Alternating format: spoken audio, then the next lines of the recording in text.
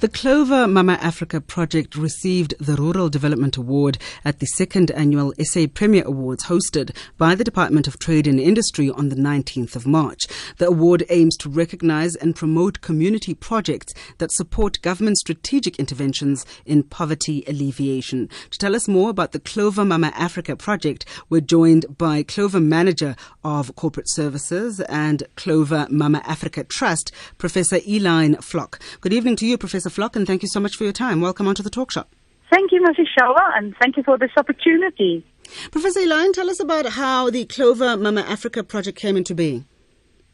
Well, this is the social responsibility project of Clover. Our project is 10 years old, and we will soon also honor this whole occasion with the wonderful women that we have. And it started off as really trying to empower women in different communities. We give women skills and training and equipment, and then help them to become self-sustainable. So there's no such thing that they get handouts, and we try to stay away from the typical soup kitchen.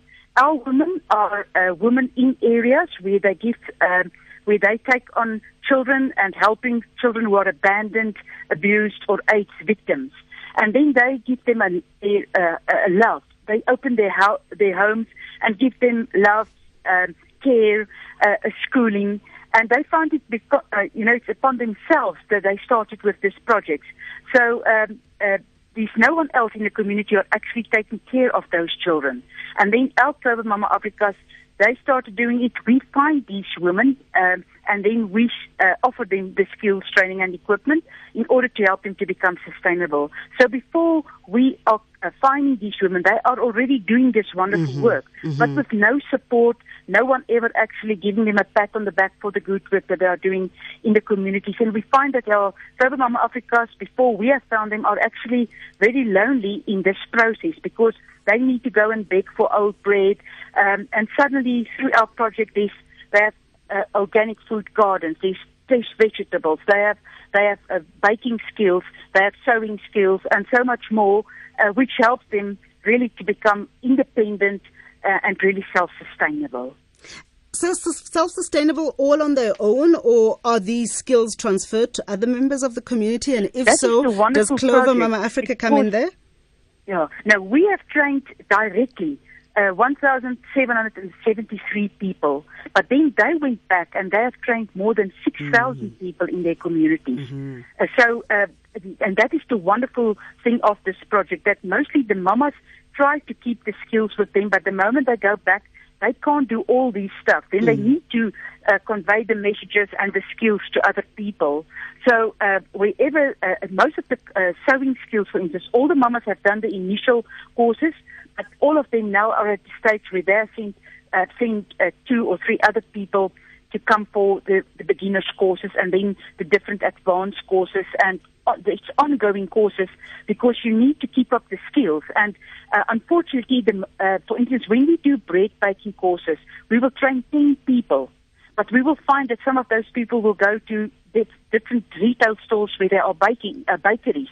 And initially, you felt, you feel despondent because you've trained these people and now you've lost them. But then suddenly it's like something tells you, but these people find an income now, and they are with a proper place where they have a proper income, and they can look after their families much better than when they were in the position when they were working for the Clover Mama Afrika, because she can't afford those big salaries. So we find that, say, for instance, of the 10 people that we have trained, 3 people will normally stay with the Clover Mama Afrika project, and we keep on going once or twice per year, depending on the mama's need, to retrain. We call it the refresher course. And then we get new people on board that mama would like to train, or sometimes it's people in the communities where they have, for instance, where they are baking in shifts. The mama will send more and more people or get more people, to be trained for the baking. So it's an ongoing process. The one thing that I've learned is that you can't teach people, give them one course, and then you walk away and you say, I'm so happy I've done that wonderful course. It's not like this. This is ongoing. And it's because of the people's circumstances. Some of them, initially they come and they think, okay, it's a wonderful skill, but it's not everyone's cup of tea to keep on with the pace, to keep up on working. And for instance, we have the bread baking is very popular. We have a lady in Montague. She's baking 300 loaves of bread before 8 o'clock, and then 300 loaves of bread before 3 o'clock in the afternoon. So the whole town is actually buying her bread. And the one in Montague, in Worcester, we have the same. She's baking 800 loaves of bread per day.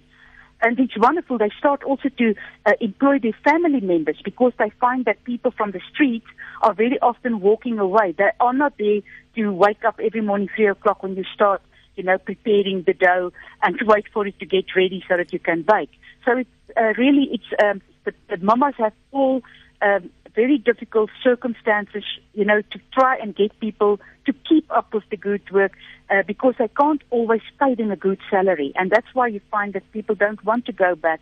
But then there are those who really stick to the mama, and they help to make the project successes. And there are too many of those success stories that will make me despondent or think, no, it's not working. I see too many, I see how the mamas have changed the people in her home and in her own environment, in her community, how she has changed those lives and even her own life. They changed the moment when they start coming on the courses, and from shy women to people with so much confidence, and it's absolutely lovely to work with them and to see how they grow. We're talking about the Clover Mama Afrika project that received the Rural Development Award at the second annual SA Premier Awards hosted by the Department of Trade and Industry. And they've been recognized for being one of the country's most innovative, effective and sustainable corporate investment programs, bringing tangible benefits to the people it aims to uplift at grassroots level, and it aims to empower the mamas with viable skills which they use to earn a sustainable income. The Talk Shop. This is the Talk Shop on SAFM 104 to 107. I am Masichaba Mdolo in conversation with Professor Eline Flock, Clover Manager of Corporate Services and Clover Mama Afrika Trust. We're talking about the Clover Mama Afrika project. Professor Eline, who provides the training? You spoke about some of the people that have been trained to bake bread, going to look for jobs in the private sector and getting these jobs. Is there some kind of recognition in terms of some kind of qualification for this training? Yes, the moment you finish your training, the company that we are using will decide whether that person is worthy of getting a certificate, and that certificate clearly stated what this person can do. So we try to use wherever we can the best quality of instruments, or say for instance the best sewing machine, the best ovens, and also we make very sure that we use the best tutors or mentors and people that can train these people, because it's very important that when you have a certificate, you must be able to do whatever that certificate says. So I think we are very aware of the fact that we can't just give out a certificate willy-nilly, that it's really, you have attended the course, you've done there, you've worked there all the time, and then you receive that qualification, the certificate that is proof of that qualification that you have earned. I can mention that we have now 247 different projects, and of those, 171 of those projects are income-generating projects. So it's a very big task to monitor all this, and just keep in mind that our mamas per se, they never get a salary. They create their income through the different skills that they have acquired, and then when they start sewing or baking or do food or do some of them have chicken batteries, the chickens lay eggs and they sell the eggs. That is the way that they create their income.